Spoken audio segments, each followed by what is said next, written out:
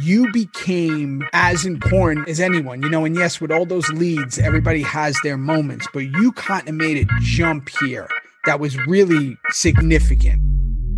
Don't you know that the music should be solemn? This is Theo Rossi. This is Theory. Hey. 3, 2. No, it happened. Did it happen? Yeah, it happened. There's no more numbers. Hey, nice hat. nice hat. Hey. Hey. So this is an exciting episode for a multitude of reasons. For many finger reasons. Many finger reasons, many fingers and toe reasons is one. I love it when you bring toes into the conversation. The toes nose. I don't even want to know why. One, it's a finale, which is always finales and premieres, for us is like kill catting. We love it. We love it. Okay. Besides that, a lot of people know we haven't been filming these on Wednesday or recording them on Wednesday because we're both in the middle of filming. So we do them like a couple of days before. This one is like 2 days before, whatever it is or 3 days before. So by the time this airs, there'll be some pictures that dropped. Oh my goodness. Yeah. And here's what's funny about this little thing. Notice I have my hand up like this. Okay.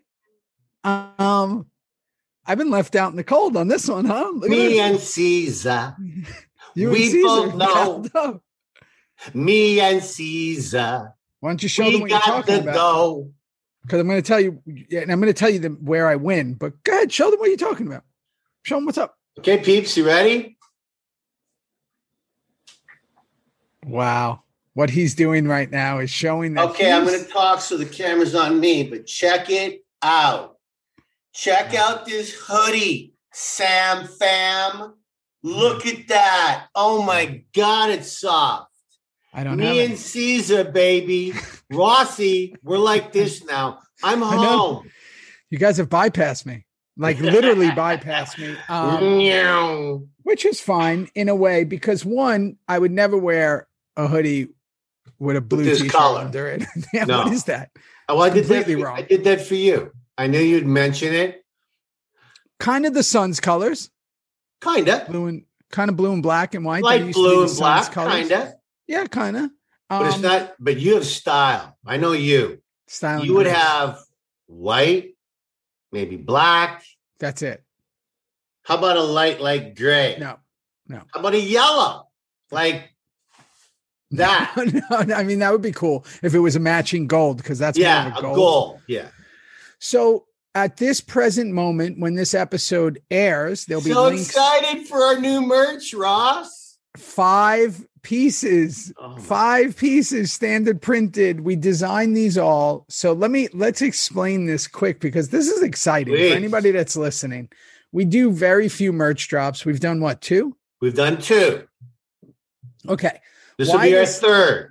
And why this is exciting is it's a lot. Meaning that we kind of tried to fulfill and answer what everyone has asked for over the time of these merch drops. Always hard to do for us. We're so busy. Always hard.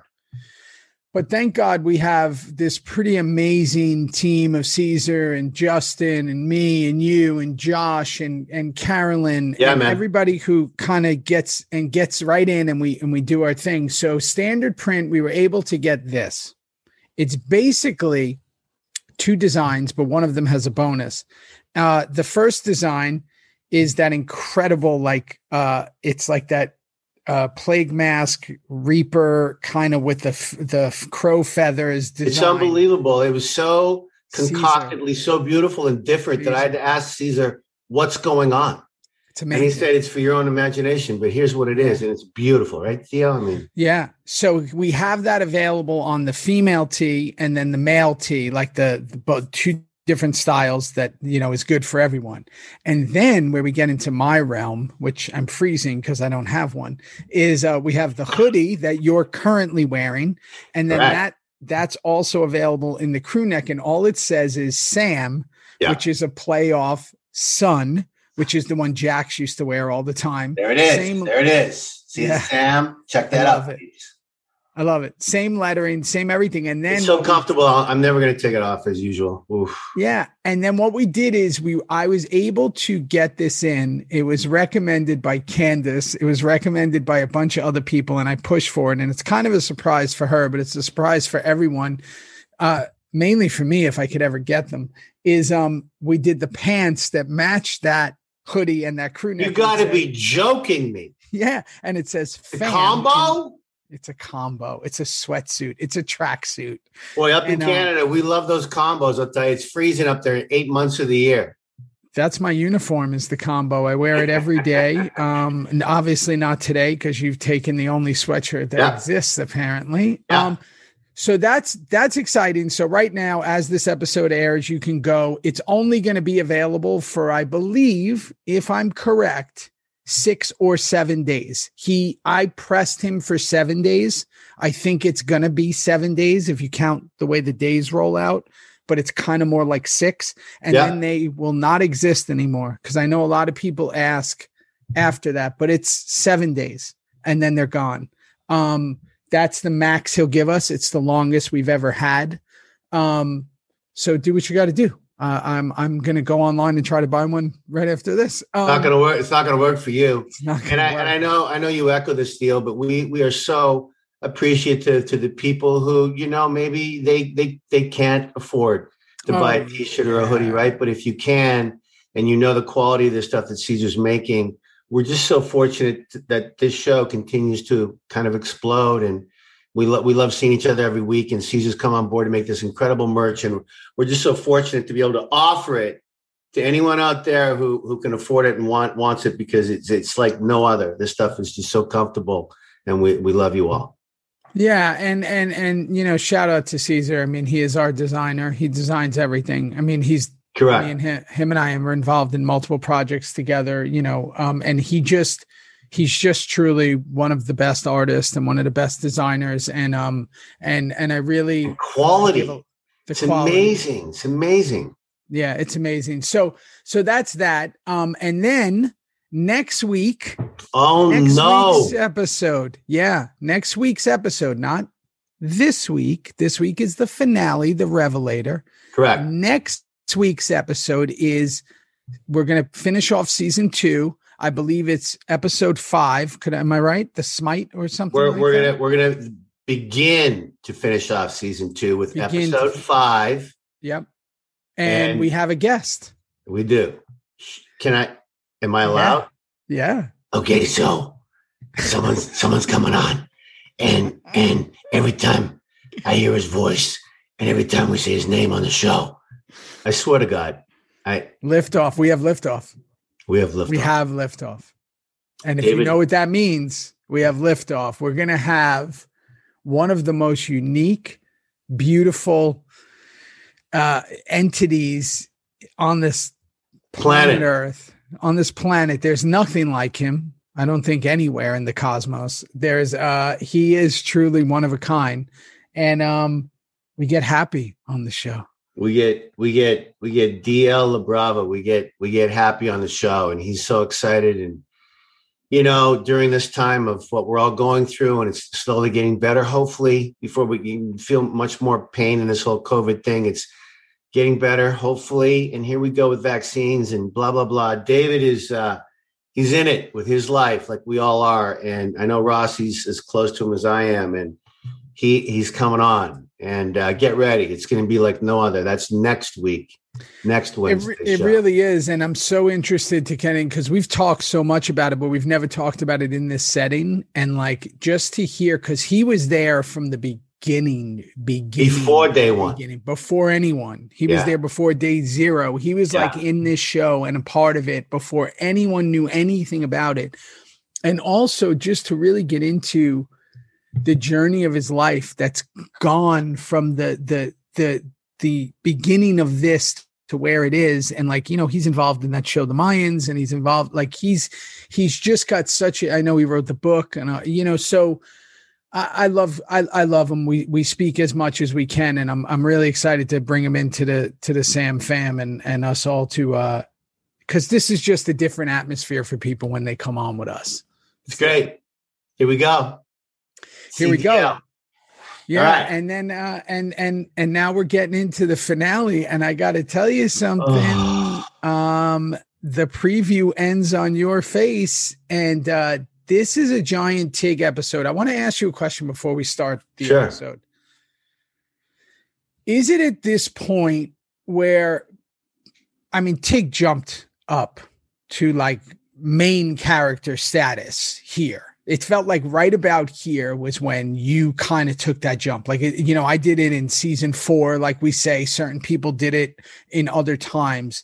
You became as important as anyone, you know, and yes, with all those leads, everybody has their moments, but you kind of made a jump here that was really significant, right, in this whole thing. And this is such an incredible episode. How did it feel when this was all being played out and this is all coming down the pipe to you? I'm just curious.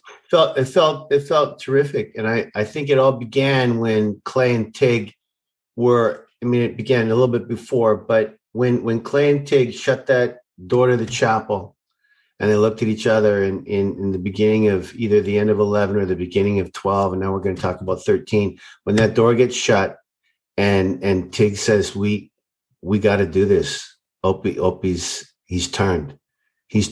We got it. Those close-ups that Stephen K shot on me and Perlman. Remember, we talked about that whole show. You had a couple. Yep. We all had these incredible close-ups, like right in your eyes. I knew then that Tig was going to go down a very big path with the Katies and the Rons and Charlie, obviously, and the rest of you guys. I was grateful to have that stuff. And yeah, this episode 13 is, I can't wait to get into it because I'll tell the kids some stuff.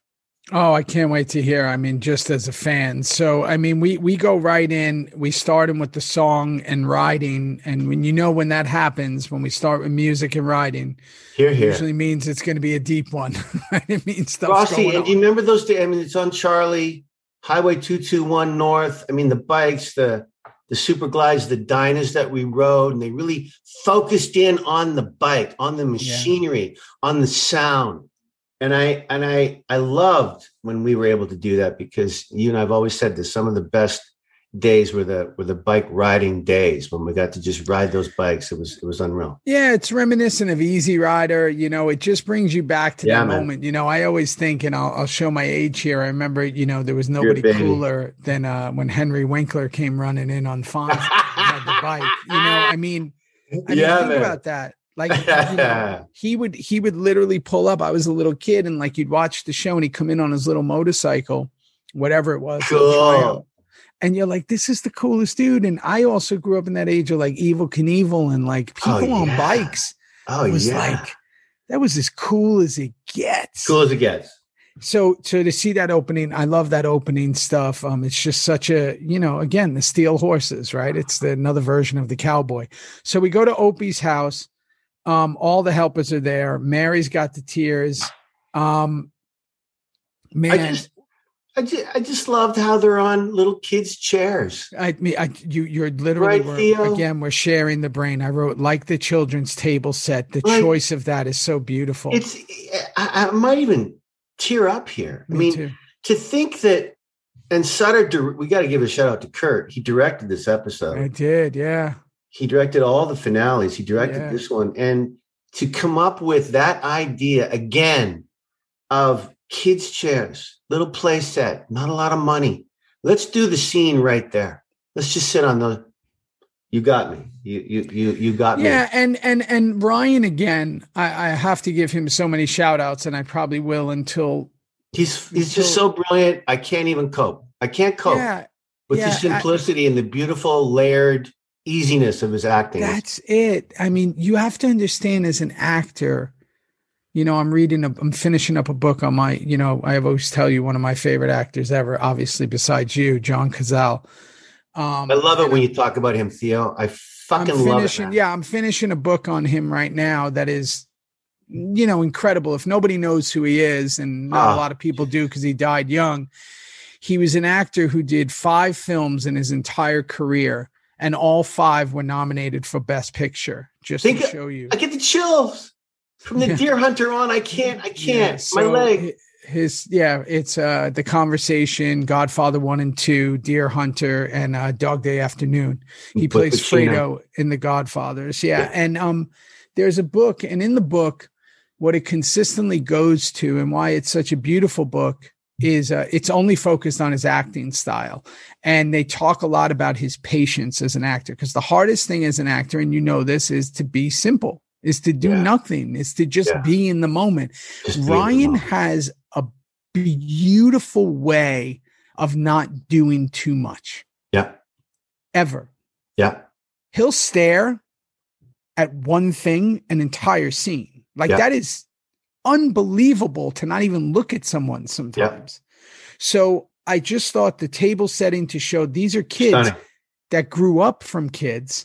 They grew up together from maybe that age. And here they are now in one of the most significant moments of his life as he's watching his kids. There's layers to this shit, man. Well, not only layers. I mean, I don't know about you, but I had to rewatch 12 to get me into this finale, just to remind myself of the pain of the Donna mistake and where we were going with the Stahl bullshit and the answer and the. Anyway, I had to rewatch it because it really propelled me into this. So keep going. Here we go. Yeah, Clay and Gemma. Clay knows he fucked up. And when Gemma says, was that our mistake? Great that you pointed that out. I mean, look, Clay's breaking down. There's just some things you can't hide from the queen.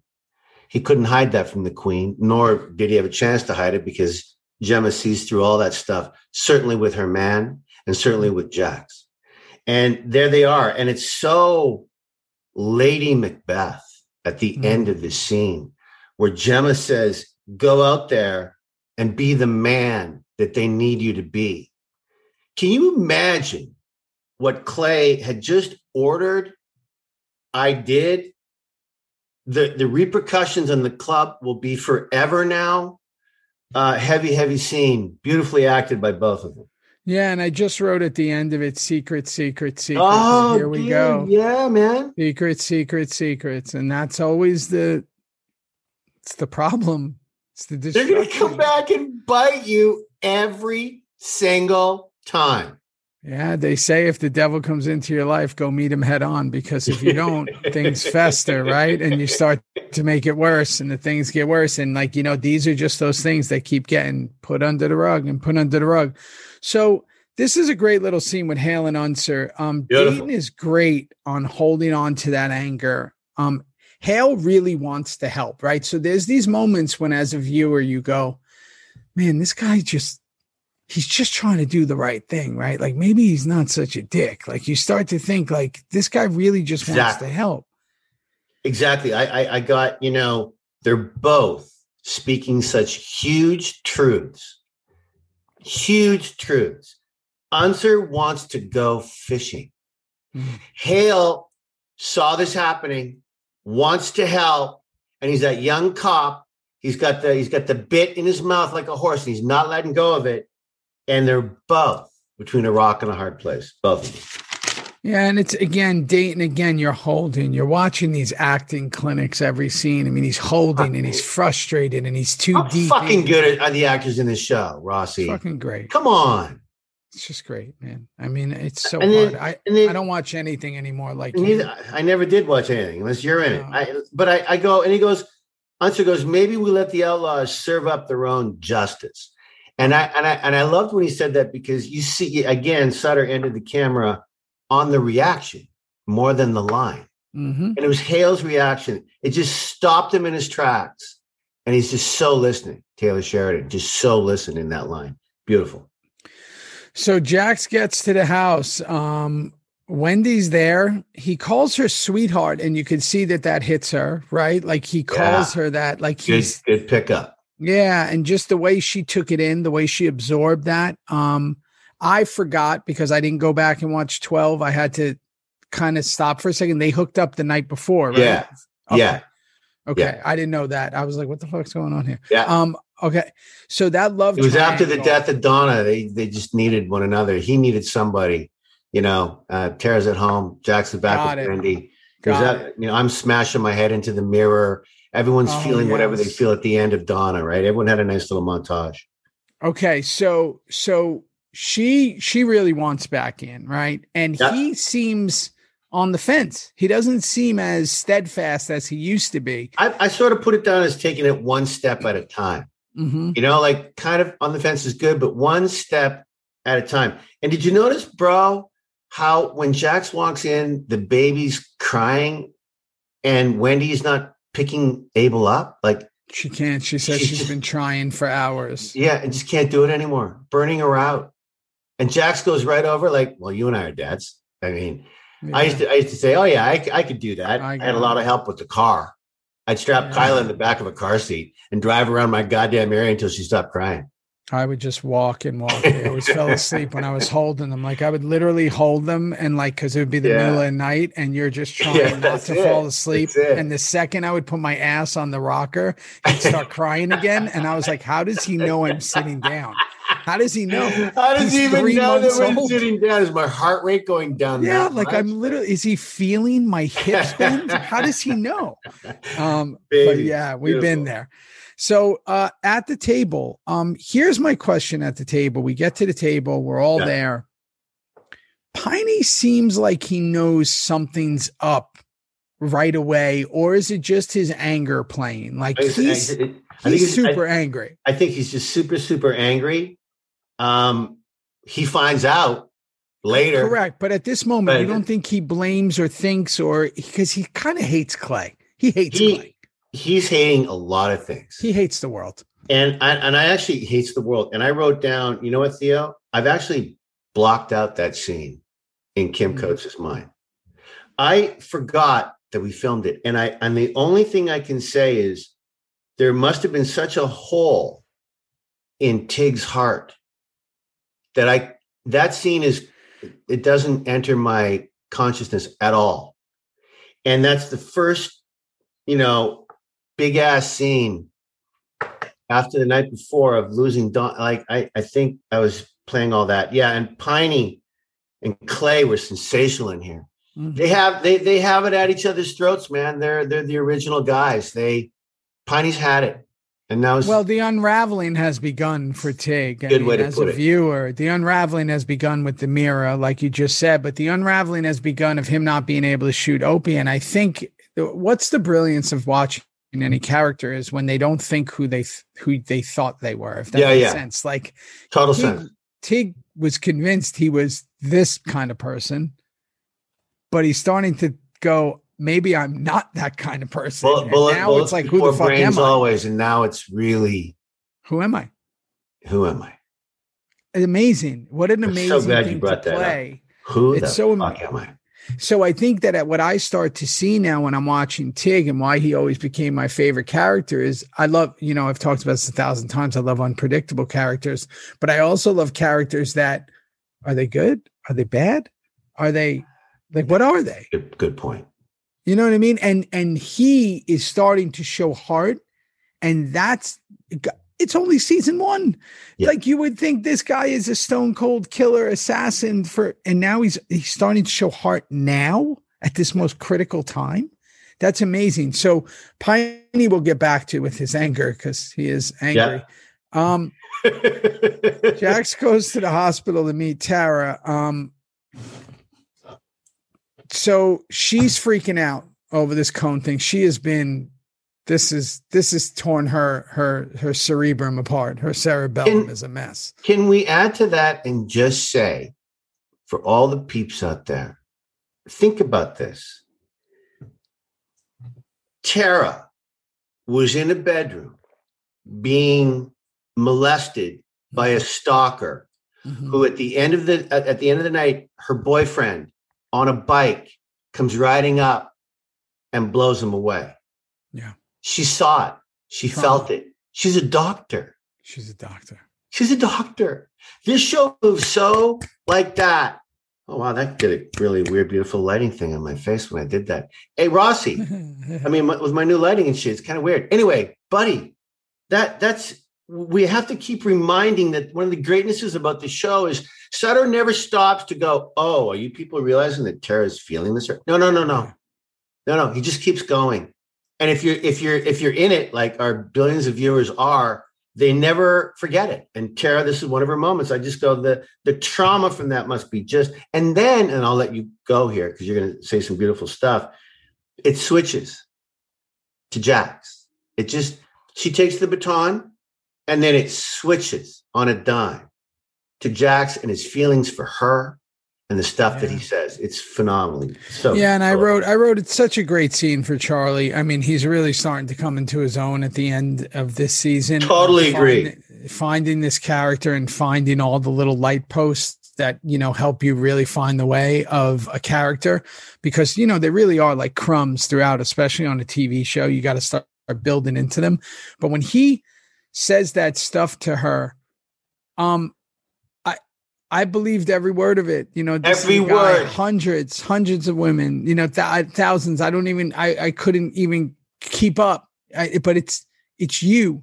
Like when you get that kind of dialogue and you get to really lay that on and do it in a certain way, it's either going to go really right or it's going to go really fucking wrong, right? If you don't believe it. And he did such a magnificent job. So she's in this vulnerable state. He's in this vulnerable state. And you're watching two entities who are both significant trauma throughout their life having this conversation. And that's it, man. Boy, that's beautifully said. And Kurt Sutter knew at that moment, in the writing, he needed a level of that kind of scene to really keep the doc around. Yeah. It needed to be that. Yeah. And Charlie hit it so far out of the park from just pure honesty. And yet you see him unraveling inside as to trying to figure out who he is, but he can't do it without her. And yet he's still saying goodbye. See you later. Have a good time in Chicago. Like, oh God. And here's why those, as I call them, those landmines, or if anybody's ever played the game Halo, you wouldn't know about it. Like the no, I have them on my glass. Plasma grenades. If you ever, they're cool. It's this thing in a video game where you throw it, it sticks to the guy, and then like it explodes. Okay, thank you. No clue. But yeah, it's in the future. It's crazy. They have a show coming up on it. So. But why I love that is if you don't have that scene, and remember that this is season 1, episode 13, the stuff that happens in 5, 6, all that doesn't really work, because you got to remember this love that they had, this passion, this high school sweetheart, and then it makes everything that happens later even harder and more hurtful. So this stuff's getting laid. This foundation is getting laid early. I love that. Love it. Okay. So Gemma's at Jax's house, packing up. She finds the burnt journal. And just before we get to the burnt journal, I got to say, and I don't know why, Theo, but I had a bad feeling about Wendy. It's just a feeling. I'm just going to leave it there. I'm going to throw the spaghetti against the fridge. Sure. I don't remember, but there's something, I don't know. I didn't feel good about Wendy in that scene. Not her acting, because she's brilliant. Just the character. Something's off. When she left? Well, when she asked to go get something. I don't know. I got to go. You think she's going to get dope? I don't know. Maybe. Yeah, I don't know either. I'm just saying that it had a bad feeling. Okay. So then she go get dope? No, not yet. No. Okay. So here's the first thing I had to remember was she finds the burnt journal. Yeah. Obviously, Gemma has never read the journal, knows nothing of its content. I just wrote to you. I'm writing to you. You're my brother. You're my brother in arms. Is this the first time she's seen the manuscript? Is it? I don't know. Who cares? Shouldn't we know this? Who cares? Who cares? Who fucking cares? Because I do know who knows. The millions of people who listen to us right now, they know. Yeah. I think this is the first fucking time. All right, who cares? Anyway, keep going. This is good, man. I love this show. The audio people can't comment. That's where we have All those, yeah. You know what? We are on YouTube as well. People do get to see our faces. So the YouTube people comment. All our other audio people do it on Twitter. Yeah, I think I have to assume. Let's just assume what is right. I think, which is she has never seen it. Right. She's this is the first one. How about that? This is the first time. Yeah, so let's go with that. She's sitting there reading it later. So here we go. The lawyer shows up. My juice hawk was on point. I had to, that's when I started cutting it myself, so I could tell. I saw it from behind. You did too. You love doing it yourself, man. Finally. And I saw it from behind, and it's very real. I realized that was my one positive of looking at it this episode. I was like, oh, I got it right at the orbital bone. I had it perfect. You know what I noticed there? You probably didn't notice, but I'm, who knows what planet I'm from. You had an ADR line in there. Oh, did I? Yeah. Which one? You said something when the lawyer showed up. I think his name was Rosen. Yeah. And I could always tell ADR lines. Oh, yeah. I could just tell, right? What did I say? Some about him asking for the retainer or something or whatever. Oh, yeah.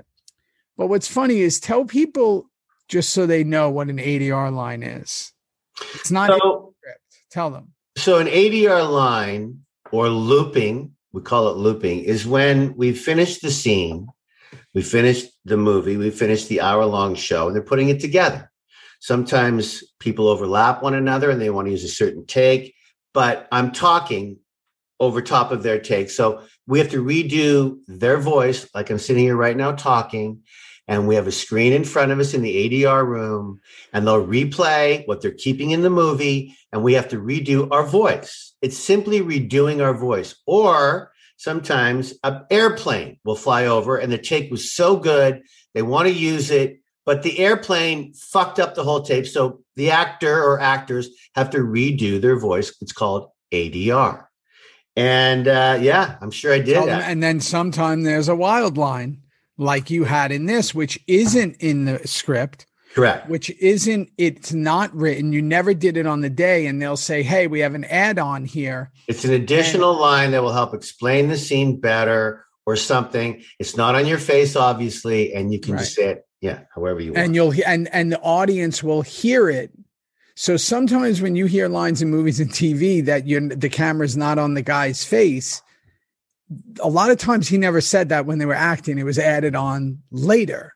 Yeah. And I've always find that interesting because I'm like, and it's always some throwaway thing like, hey, close the door. It's like something like that. So or we're seeing our lawyer for the first time in 5 episodes. You go, hey, Rosen, good to see you again. Like, Yeah. There he is. There he is. Yeah. So, okay. I love the scenes in the garage. Juice obviously has a problem with killing, it seems, at this point. He's I don't think Juice could ever kill even an ant. That's in his coffee. Comes to find out he killed a lot of people later on. That's down the line. Yeah.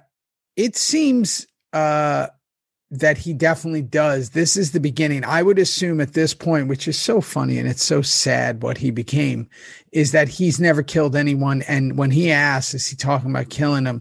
That comes up. Juice says that like multiple times in the beginning. And then you say a line, crazy old coot. Who says coot? Kurt Sutter did in this episode. Right. But Kim Coates has never used that term in his life, but I have a feeling a crazy old coot is like a Southern thing. It's a I don't know. It's moonshine. It's probably problematic or something. I don't know, but it probably is. But whatever. So you come in and you do that. So Sack is really good in this scene with Piney. Do you know the scene? I do. In fact, I got to just point out again. We need to point out some of the dialogue that we did say back in 2008. And when Housesack walks in to that bar to find Piney. Not yet. We're not there yet. Okay, sorry. Go ahead. We're not there yet. Oh, you know what? We can go there because the only thing we're going to do is cut to the field. But yes, the go on that, because that is one of my favorite. Let's go there, because things really start to cook and crackle. And speaking of crackle, when Piney is in there, Piney's a racist. 1,000%, and he's proud of it, and that's his deal, and he's sticking to it. When Half Sack walks in and goes, "Sister," and then the sister goes, "Cracker," like I'm sorry, I just it's so beautifully those fucking I hate all the racist shit out there. I can't stand it. I can't cope anymore with any of it. It's got to be, but this was trying to be, funny, and I appreciated the humor, because both the actors were so good in doing it. Yeah, and I think that regardless of the words and everything that were in there, which were horrific, it's that watching the two actors, Piney and Sack, William Lucking and Johnny. It's always great when you put Martin Lewis or whatever, you're going to say like two people that are complete polar opposites, right? On the opposite sides. Yeah. And Johnny was, there's the line when he says, you got to work on your stealth skills. And he goes, and he says something along the lines of like, I saw you back at one point. I thought you were going to say hello to me, and he goes, "I actually did. I actually did. I didn't know if you were getting off the exit or not." Yeah, I kind of did. Bro, come on, it's beautiful. It's so funny, and he played it so beautifully, and it's such a shame because he played it so well. And Piney again is lazy. Can I just fucking state the perfect casting of William Lucking and Ryan Hurst as father and son? I don't know how they did it. To this day, they're both huge redwoods in Northern California. If you fell down, you would definitely hear them in the forest. And they're a father and son duo like no other. That's got to be Wendy O'Brien. Wendy O'Brien. Shout out. That is the greatest casting, father and son. They literally look like each other. They act the same. Their acting style's the same. It's unbelievable. It's ridiculous. And Mary, the mom. Throw Mary in there. What a family. Dysfunctional as hell, but what a family. They should fucking make a series about that called The Winstons or something. Right, that would be fun. Okay, so we cut the scene across from the studio. You know why I say that? Because that field where we meet with our guy Glenn. Yeah, you were there. I'm right there. Clay's there. Right close to us. Power lines everywhere.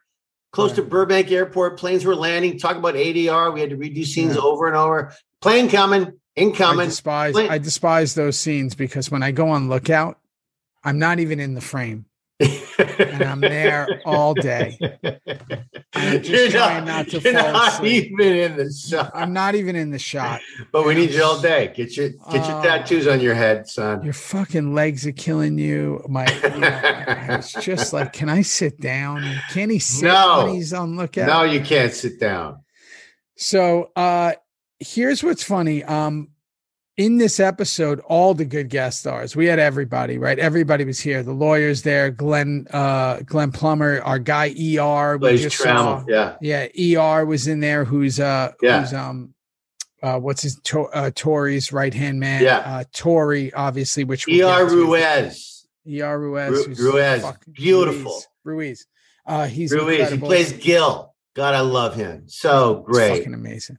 And he's just not just an amazing actor, he's an amazing person. So we had all the best guest stars in these finales and these premieres, which is why I love them. Brilliant, all of them. Okay, everyone shows up at the bar, and it's quite a kerfuffle, I will say, at this bar.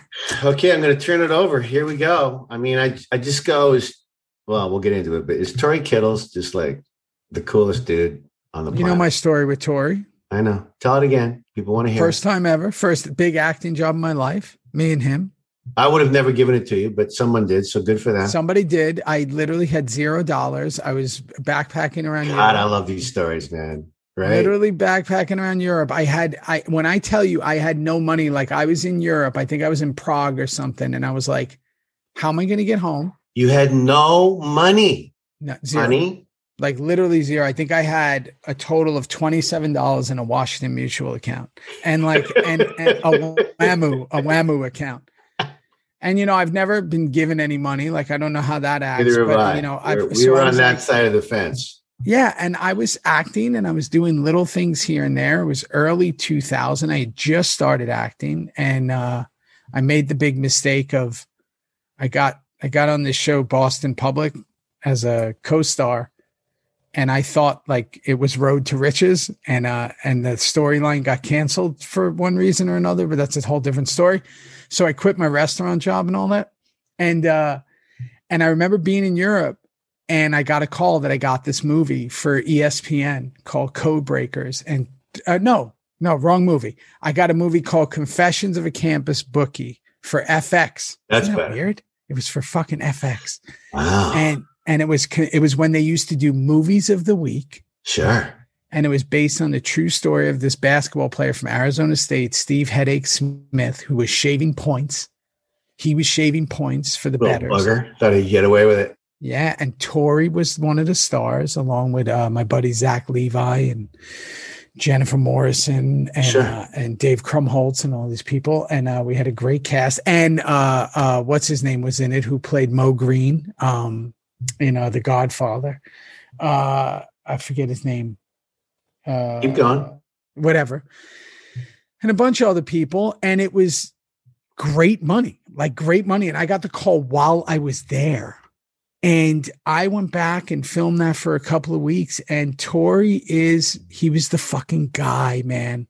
And this is in 2000 or whatever it is. And cut to 9 years later. So 2008. 8 years later, you're working with your boy Tori. He's working with his boy Theo. And he's amazing. He's an amazing actor. We were so fortunate. These guest stars, man, who turned into like bigger than guest stars, who, were just. You see the way he played that scene? Yeah, no, at the table.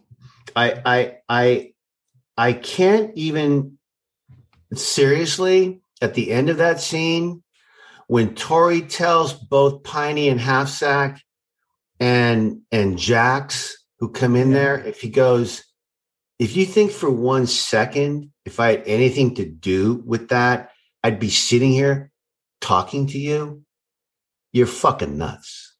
Get out of this bar. Like, just go away. And Piney just keeps trying to chirp, and Charlie finally goes, shut up or I'm going to kill you myself. Amazing. Hysterical. I don't know, man, but that truth about not killing Donna, guess who heard it? Half Sack, Jax, and Piney. They heard it and they believed it, because you're an idiot if you don't. That's what they're leaving that bar with. Keep going. And that's the turning point. So when you see it, Jax's eyes and Piney's eyes, but more than Jax's, Jax goes, holy shit. Everything that I thought or potentially imagined is happening. And he flips a switch, right? So that leads us to this Oswald scene. You got to tell me all about this. I will, with Patrick. I was there. I remember that day. You were there with me the whole day. Patrick St. Esprit plays Oswald. I mean, brilliant actor again. And it's great how we go from the bar, the cut from the bar that we just talked about. Let's go to Tig's mind now. Let's go to the guys who actually did do it. Just for the audience. Let's go there. So I'm with this beautiful horse and with you and with Oswald. And we start talking about shit. And again, here's Sutter. We've talked about this, but it needs to be mentioned every once in a while. At the beginning of every year, and this is the perfect time to talk about it because we're finishing off the first season right now with my buddy Theo. They have Kurt Sutter and all the writers have this board, this gigantic board. And on the board, they're going, okay, so we need to go kind of here. And then that'll lead us to maybe something. Oh, wait, maybe it'll lead us to something in the lot because we need. And here it is, Oswald, that whole thing with the clown and the knife. It all comes back because Sutter and his team we're going to need something from him. And this is what it might. And it turns out to be exactly that. I find the continuation of the writer's room phenomenal when they bring shit like that up, and it works. Right. Yeah. And again, things that you don't maybe think are going to be too big of a deal. It's like just putting, money in the bank. It's money in the bank for later. It's money in the bank. Money in the bank, bro. Couldn't say it any better than that. And you and I, I remember that scene because we've done a few there, I think, right? We've done there before. 2 times we go there. So there's a part in this scene, if anybody's eagle-eyed, where a fly lands on Oswald's face. Oh, wow. Look at you. Yeah. Look at you pulling the fly on the nose trick. A fly gets on his face during the take. He didn't break. He let it be there. And then they cut like to the next person, you talking or someone. And I thought it's so amazing because I've been there, right? Like you've been there where like you're in the middle of a scene and that's a heavy scene. It's a heavy emotional scene because you're thinking your life could be over. These bikers have literally have your nuts in their hands and you're going no pun intended. But pun intended. Go ahead. It's over for you if you don't do the right thing. And a fly fucking lands on you. And the way Sons of Anarchy works, it's like a soap opera. You got 3 takes if you're lucky. So you're like, I got to get this right. And he just and I'm a horse guy. I mean, I'm around horses all the time, and there's always flies around horses. So I was just kind of thankful it wasn't me. It was right on Oswald's face. It was right in his face, and it was on there. And I've been there. You get an itch, you get whatever, and you're either going to stop, or you're going to power through. Yeah, he powered right through. He powered right through. So, Jax would answer. Our buddy Big Dave is taking notes aggressively. Oh. He's Dave Jensen, my stand-in. He had a part on the show. We played one of those cops.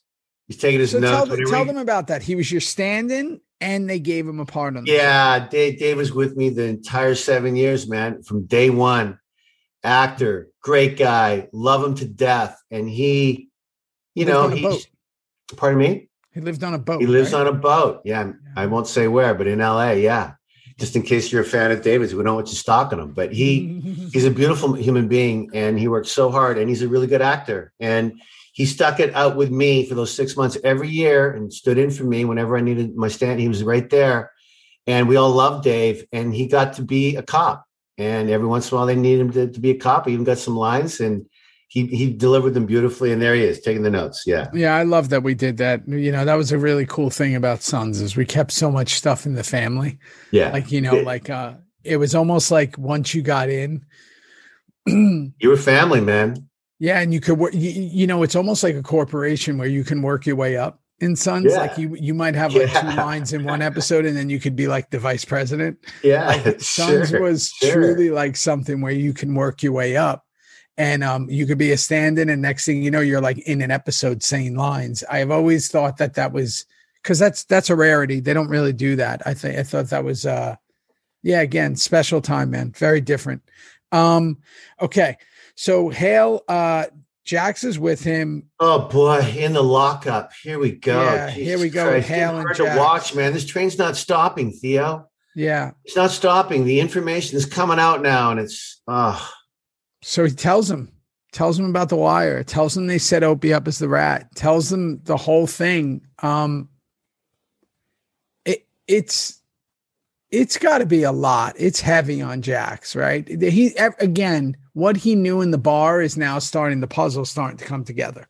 All the pieces are hitting. And we'll get to later when he asks the question because he already knows the answer. So Hale is just doing the outlaw justice thing that Unser basically recommended. Yeah. Let them handle it on their own. We cut to Gemma reading that journal. There you go. The JT manuscript right there, reading away. Yep. And then, we see her obviously again, unnerved, perturbed, whatever, all those words. And then we go to Bobby and Stahl.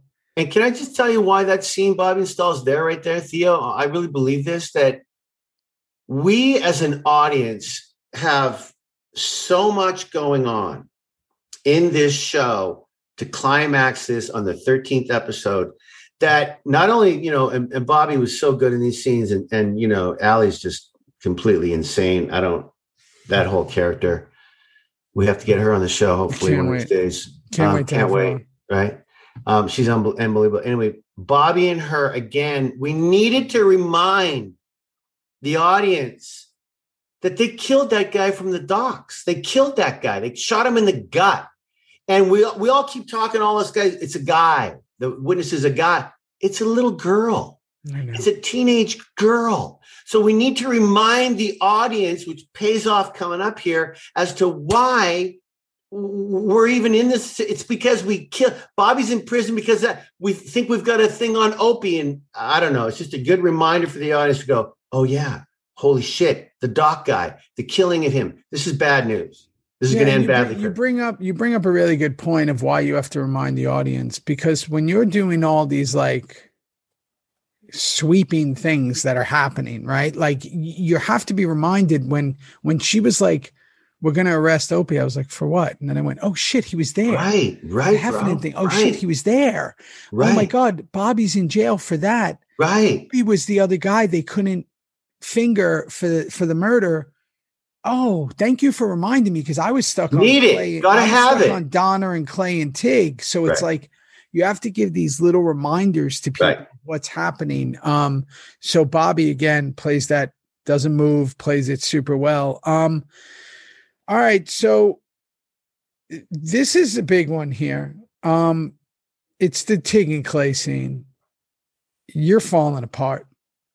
It's a beautiful scene because I think, and you were there, not beside me and the horse with Ron, but you were there that day.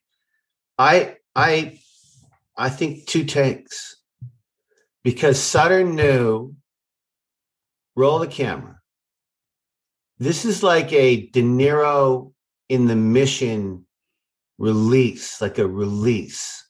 He doesn't even know what he's going to say, but he's reliving the moment in his head for the boss, for the president of the club, of what I did, and trying to explain.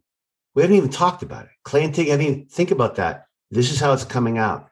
And from the coming out of the mistake and the pain of it all, you see not a yelling president, not a yelling boss, but a boss who gives Tig a consoling hug. I forgot the kind of pressure working for me and what you do, what it must do to you, Tig. I forgot, my brother. Like it's ended so bad for the club and for us that we forget about how we hold shit in. This whole episode has been a very subtle Tig show of holding things in or lost, or as you just said. And this was I was so happy. We did 2 takes and we're done. We're moving on. We got that because it was pure. It was honest. I made some stuff up on the day, and Ronnie just came right in and I think he gave that hug for what he and I were maybe doing together as actors, but also as Tig and Clay. It was a great moment. Yeah. And what I took from it, which was while you were saying it, you just hit on it so wonderfully, is Tig doesn't know what he's going to say.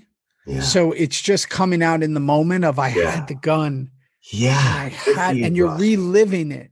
Good for you. So it's like I had it. Good for you. So it's almost like this is the first time it came into his head. Like he knew something was wrong, but I had it and then I couldn't pull it and I couldn't. So it's like, what the fuck does this mean for me as a person, as a character, as Tig, as Tig Traeger? Yeah. And my only thing with Clay that I got from this was I wrote this, like he has to praise the dog that he created. Yes. Good for you, bro. You know what I mean? Yes. He has to praise the dog he created because he's like, yes. I know I ask you to hunt. Beautiful. I know I ask you to pull the sled. I know I ask you to do all these things that are so bad. Oh, that's just such a beautiful analogy, man. But fuck here. Let me give you a milk bone. Let me help you. The dog I created. That's just so beautiful. Beautiful. So again, I just Tig needs to go do this. He says, I need to go do this. I need to do it. When they say who's going to do it, I'm going to do it. Yeah. Because in his mind, again, it's like someone that goes, I'm fine. You tell a fighter, I'm fine. And you go, you sure? Because you just got fucking rocked. You just got knocked right the fuck out. No, I'm fine. I got to get back in the ring. Got to get back on the horse. Got to get back in the saddle. I got to get back on. I got to do it. Because if I never do it, I'm going to keep thinking about it. Done. So I got to do it. Yeah. Yeah. I mean, that and the fact that I was 60 pounds heavier when I shot this. Per arm. Per arm. You're a mini Popeye back then, brother. I was a Popeye. So Jax pops up looking for Clay. Gemma calls him Jackson, which always means means something. Yeah. She knows what's going on. When your name's Alex and your mom calls you Alexander, you know it's more than being late for dinner. You're in trouble. You're in trouble. That's how they yell when they say the full name. Yeah, you're in trouble. You're in trouble. It's either that or if they say the first and middle name, like my son. I'm like, Kane Alexander, get down here. You know, it's like Kane's like, oh. So we cut to the montage, which is a mid-show montage. Can we just give it up for Bobby Thiele right in here? Like the musical creator of the show. Mm-hmm. We're going to climax it with in a page and a half of notes left at the end with the song. But Bobby's worked on this show for 7 seasons with Katie and Kurt. And he's the best. For those of you who don't know him and what he does do, and I'm sure you do because our followers you're all crazy and we love you all. But Bobby was just so subtly there and not there. And when we say Bobby, you mean Bob Thiele. Bob Thiele, yeah, exactly. When I that's right. Thank you for clarifying that. Yeah. Bob, it was the best. And this little montage with the music in the background, with Piney drinking and Tara, no more taking care of the baby, and Jackson and Chapel. It just Opie staring at his cut on the chair, which is like, am I going to put it on? Am I walking away from it? Am I still part of this? It's incredible. It's incredible. You would think it's going to be the end of the show. Correct. We're not quite there yet. All right. So that was amazing. And biggest move, Jax is sitting at the head of the table. Yeah. See why that's a big move. It's because when we see him next. Glad you brought that up. He's sitting in the vice president chair, but he sits at that head of the table. And if that's not a motherfucking foreshadowing, he's sitting there. Then you don't know what the word foreshadowing even means, because that is a foreshadowing moment. Right. Big. He's saying, what is it like now that I know? Because in his mind, he hasn't confirmed it yet because he hasn't approached him yet. But I know something's wrong. Yeah. And I'm the VP. Yeah. I'm going to sit in this chair and see what's it like to be in this chair. What's it feel like? It's a ooh moment. I love it. Ooh. So Gemma tells Clay about everything. She's bugging out. Screaming. Bugging out. Yeah, great scene. Bugging. Gemma holds the ground. Everyone's holding the ground, screaming. Those two they're pulling apart at the threads right there, Theo. But Clay does something which I kind of like to see because very few people do it with Gemma. Probably not many after this. He gets right up in her face. Right in her grill. Calm down. You know, with the finger up. Yeah. Calm the fuck down right now. Oof. Gemma does something in that scene, which is my least favorite thing that actors do in TV shows and movies. It's not her fault. It's something written when people say something, when people leave. I just don't like it. I've talked about this multiple times.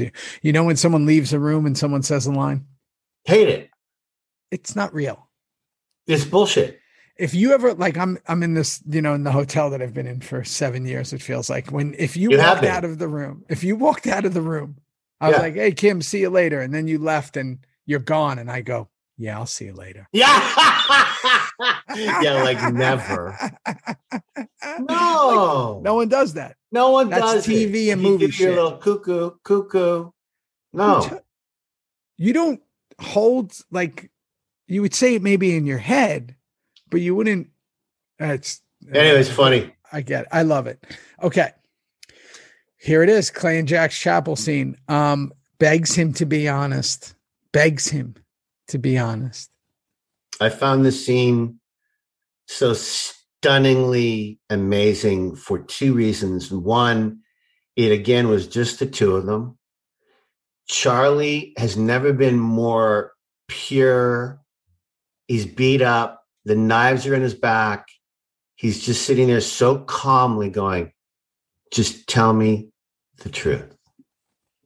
And you look at Clay, Ron Perlman, you want to talk about arms, you want to talk about a cigar is going to be lit up in every fucking scene.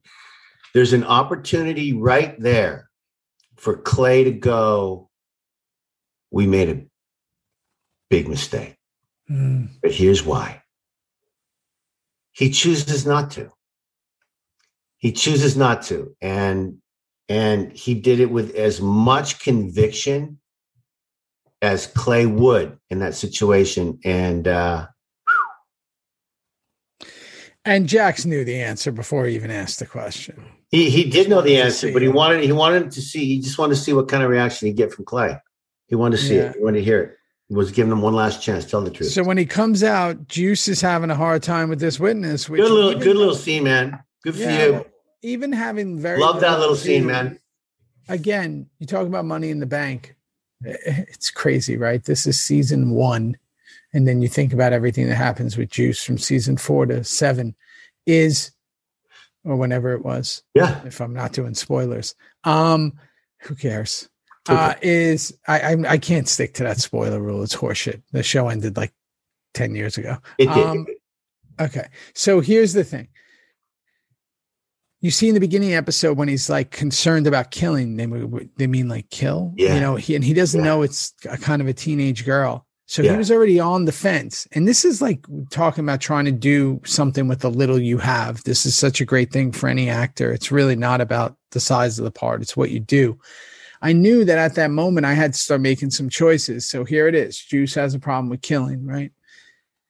Now, when we get to see this little part, he's found out who she is and that she's this young girl.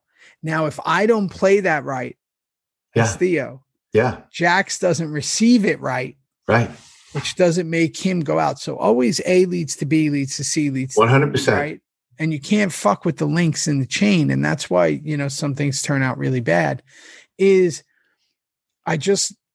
had such a hard time with it, whether that be, again, when you create story for a character, maybe he lost his sister, maybe he lost someone in his life. Yeah. And this is when you start building up characters. And this is beginning when I was just starting to build Juice. Who is this guy? Right? Who is he? And I think all these things play into the innocence of him. Yep. Way down the road. So, okay. The witness break-in. I have a question about this witness break-in. Sure. Shouldn't Chibs not talk? Wouldn't someone know his accent? Yes. Yes. And where are all the witnesses? Like when I say like we tie up the cops and we tie up that FBI woman, right? Where do we put them, in the garage or something? Like, I swear to God, bro, we got to go back and reshoot that scene. We just got to. We've got to go back. They all went out for coffee, or they all went. I mean, this reminds me of that time when we did that thing with William Lucking and Ryan and you, and we blow. And you said, I just want to know that they went out. They're all in the house hey, it's lunchtime, fellas, so that we know we got them all. Yeah. This is one of those moments where it's just what? What? We're knocking people out. You guys are taking a lot of time there. You did everything except cook lunch. Like you did everything. What's going on in there? No, got to get to the end, baby. No one's going to ask those questions, but you and I will. We're on Reaper fucking reviews. We're on Reaper reviews. We're allowed to. That's part of our fucking job here. Is to break it down. So before we get to that, we cut really quickly. It's a brief scene before we get back to the 3 women of Sam Crow all together, right? Saw that. I mentioned that. Yeah. Yeah, that's an important moment, right? Because it shows them all together. Those really are the 3 kind of significant, female-driven characters who really are all going in polar opposite directions, and to see them all just sit and have peace for a minute is nice. It's the last time. I know you're going to remember this, but this will be, I think, the last time we see those 3 in a room together. We're going to the funeral soon here, but that probably will be the last time we see the 3 of them in a room together. I'm just predicting that. I could be completely wrong, but it's a nice montaging moment of you're never going to see this again. I wonder if that's true. I can't wait for way down the line. No, I'm not going to say it. Forget it. Right. Keep going. So Chibs is showing heart. Happy has no problems taking her out. Can I just say too, also, it's not because we're having David on next week, but every time I hear his voice, or every time it's Happy is call Hap, he'll do it. Just the word happy. It just makes me fucking happy. And it's just so fucking good that he's so Happy. Come on. And he's the most fucking ruthless. Oh, I mean, it makes me look like a little clown in a store you buy for $1.98. They could have even made him more ruthless. Yeah, they chose not to, which is probably a really good idea, really, because he was ruthless enough. But the fact that his name is Happy is incredible. So Jax tells them all to go home. Yeah. I mean, here we go, bud. I'm going to tell you, the witness girl is terrific in the scene, and then I want to let you go. But she is. I just got to give her props. She's so stunningly beautiful, and stunningly talented, and in it, and scared. I remember that night. Think about looking at this mug, even though the lighting is so much better now. So much. Look at this mug and go, aren't you going to be scared that for the rest of your life he'll come hunt you? She's not saying a damn thing. In fact, she's getting out of Oakland. She's leaving, man. She's going somewhere. She's going up to Canada. She's out. And I believe that. That fight that Jackson Tig had, I'm telling you people right now, there was not one stunt double used. There was not one punch that wasn't thrown by either me or him. We just went into it. And I remember talking to Sutter about this and going, how do we make this play out really real? And Sutter went to me, I want this to be super ferocious early. And then it's like the penance for Tig does not stop. It's got to keep coming. So when my character as Tig Trigger goes, is that all you got? Is that all? He means it. Punch me and knock me out. And I'm going to let you. And similar to Down the Road, Down the Road coming up. Exactly right. Exactly right, my brother. With Opie coming up. Similar thing. And Charlie was so good in that scene because he's so ferociously angry and he doesn't know what to do. He's trying to make the club a better club to be in, with sitting in the president's chair, like you just said, and now having to deal with this. We almost killed a young, innocent girl. He saved that day. He's saving the day, but in the middle of it all, he's angry. He's really angry. And he needed to kick the shit out of Tig, and that's basically what happened at the end. Yeah, and again, to come back to the Tig stuff for me, in analyzing that character so much, because I always talk about him, it's like someone that doesn't know what to do with themselves. It's like they have so much pain and so much trauma and so many things going on. Some people choose to drink themselves stupid because that's right. You're right, bro. It's like I'm gonna try to kill myself, but I don't want to, but I'm gonna do it in a way of whatever, and that's again, it's there's all these different ways that we torture ourselves because there's something we're not addressing. Right. Not to make this, all Freudian, whatever, but it is like what I saw with Tig was he's like, I'm confused of who I am. I just know that I deserve the worst. Yep. And the worst is going to be at this moment, keep hitting me. Yeah. Every bone in my fucking face is broken because I deserve it. Yeah. And I think it's brilliant. It's just brilliant to watch. And it's so much deeper. That's why I love this stuff. Okay. So Piney's got the journal. Yeah. Jax is at the grave. He slept there. Well, this is going to be a big thing here because he's got the fucking blanket on him and you know where the blanket came from. We go to before we get to that, can I just mention one thing? Cause I know this means a lot to you as well. We're so anti-war, but so pro-troop. That folded flag, that incredible triangle folded flag, you've got one, I've got one. Yeah. Those USO tours that we did, it's still in my office, proudly for any veteran, the veterans out there, the veterans, and do what they do to keep us safe. I loved Piney showing that side of him, and what it was a nice touch to put a folded up flag in the background. Anyway, go ahead. And again, that goes into, again, we're defining a character, right? We're showing who he is, that there's more to Piney that you're going to come to find out. So, Jack slept there, Clay and Gemma doing the thing with the hands, right? Everybody's getting ready for the funeral. Again, showing Clay's pain, showing, I mean, fuck, man. Good job, Rossi. That's exactly what they did, man. They did that. They did all that pain, and Gemma's helping her old man, and the hands are shaking, and Piney's looking for a bottle, and he's got to go to a funeral. Funerals, man. Oh. And you're just seeing not just the mental breakdown of characters, but the physical breakdown of characters, right? Tig just took this beating from Jax. Clay's falling apart.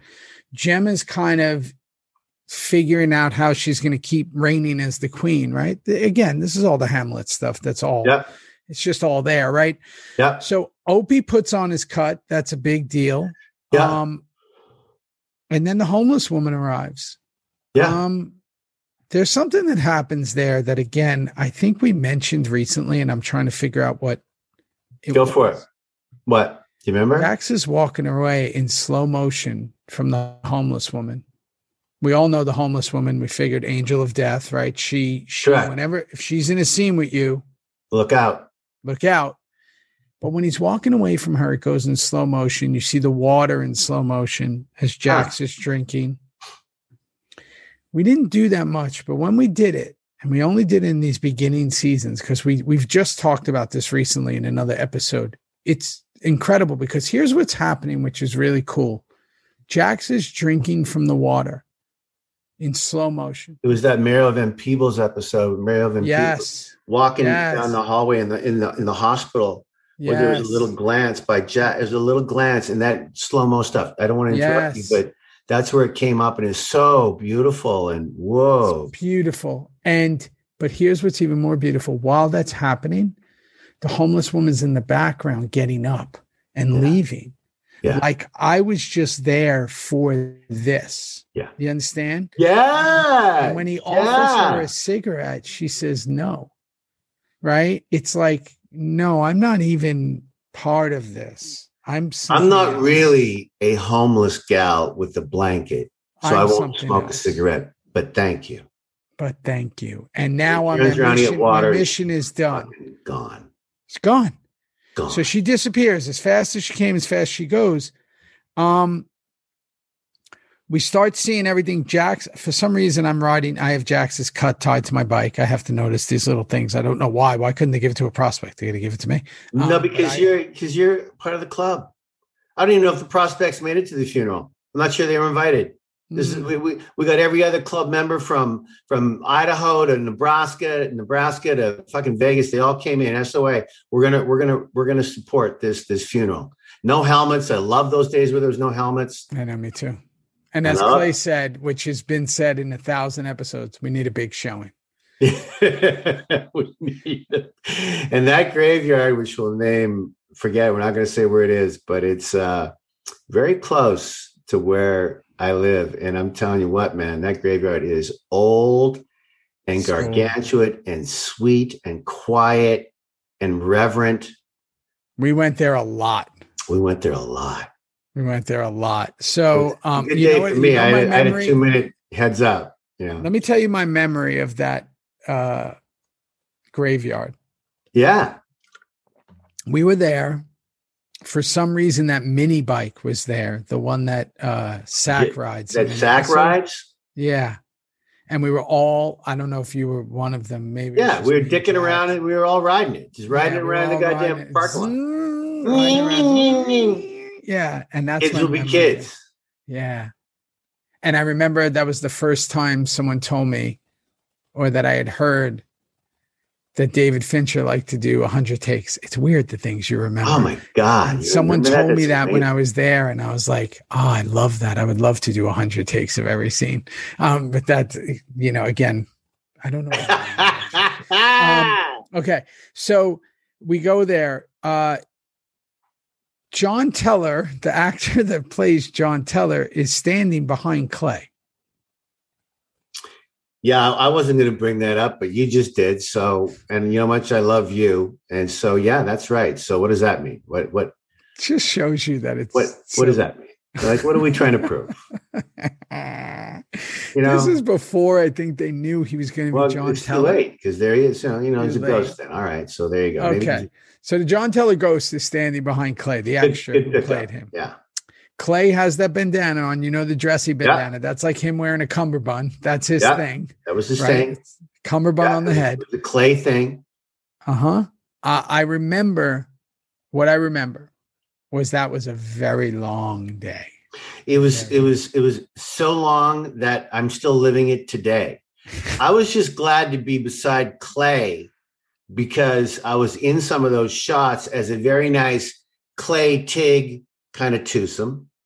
Then we had the Gemma Clay twosome. Then we had the Tara. And me, when she grabbed the cut from that was a nice little twosome, you and Tara. And then Tara moved on from you and went right to Charlie. And they had their little kiss out in the graveyard there before Charlie basically just turned around and split. Comes up like James Dean, the cigarette. James Dean, man. Yeah.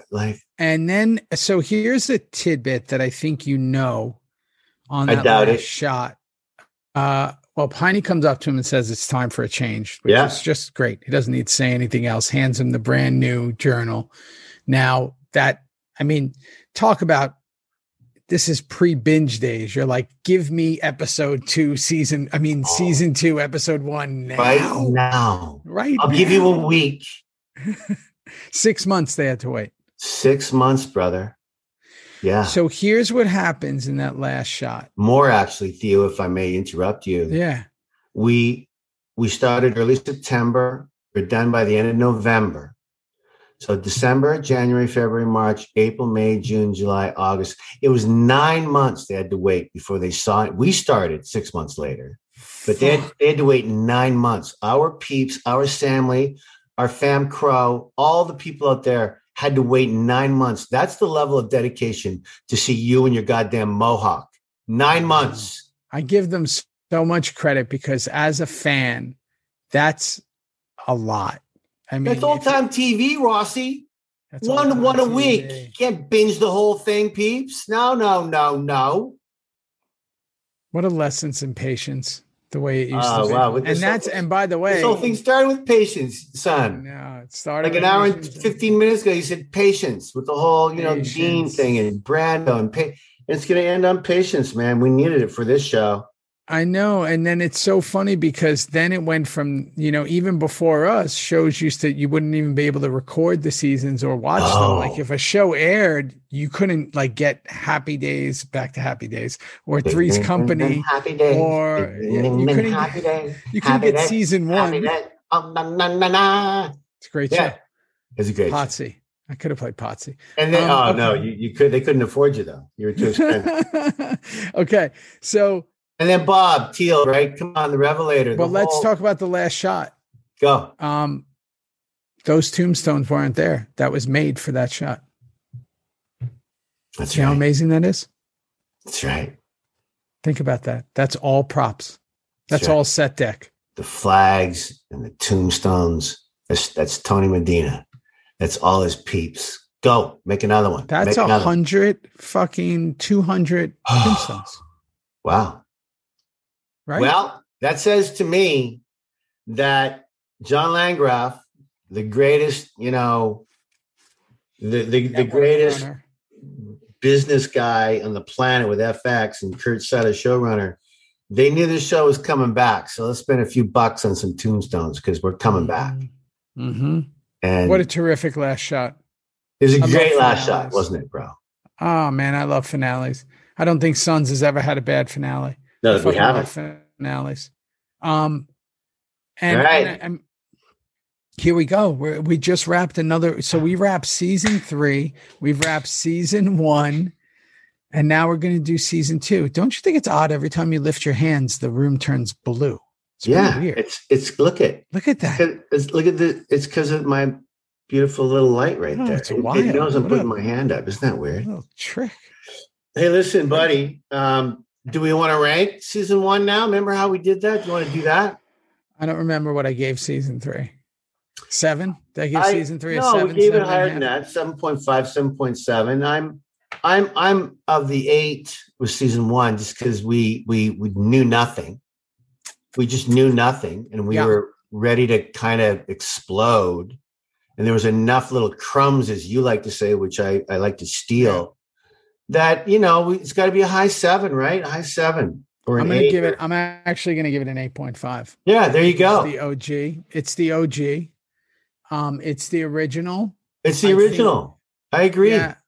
And while there might have been a few episodes that got away here and there, I think on a whole, what they did, what they created with it, out of thin air, this had never been done. There's no fucking reference point biker show. There is no, I give it an 8.5 because I think that it really came into its own, and there are some standout episodes. I mean, me and you constantly talk about our stuff with the Doberman and the patch over, and never forget it. Yeah.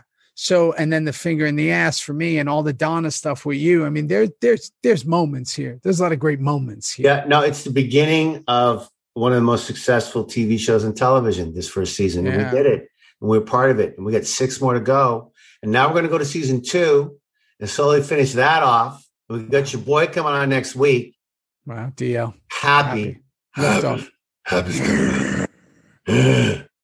wait. I'll have some Altoids ready. Get your Altoids ready for him. Yeah, for me and him. From you 6 and feet both away. of you. You're gonna have to take 3 each. So here's the thing. Let's wrap it up. I gave season 3 a 7.5 and season 1 an 8.5. What did you give season 3? Around there, 7.8, and I'll give it an 8.2. Season 1, 8.3. A little bit more than you on 3, a little bit less than you on 1. Okay. Just because we got somewhere to go. But yeah, man, well over 8 for sure. And now we're gonna roll into season 2. That's a wrap on season 1. It's amazing that we're still doing these, and I love it. And the merch dropped today. Get ready if you can, and get ready for fucking happy. Get ready to be happy for happy. Oh God, I couldn't say it any better than you just did, little brother. I love you. All right, I love you, brother. Hey, listen to me. You're done losing weight now. I know the shirt's coming off soon in the show for you. 3 You're pounds done. left. You look fantastic. You're gonna start eating hamburgers and chocolate cake with me when this show's done for you At the same time. Love to the family. Love to you. Love you, brother. Bye. Get out of here. Thank you so much for listening. I appreciate each and every one of you. You know the deal. Theory Pod, #Theory Pod, capital THEO, small RY, capital POD. If we're talking Reaper Reviews, it's the #Reaper Reviews with the double R. Go everywhere where this podcast is available and go subscribe and follow Apple, Spotify, Google, iHeart, wherever. And then if you want to see the videos, go onto YouTube and subscribe to the page. We got some cool stuff coming. Like I always say, this life goes by in a blink. So stay up, stay awake, keep being the example. And let's keep making a difference. All right? All right. Hey, yo. Shout out to my crew, the Theory team. The team.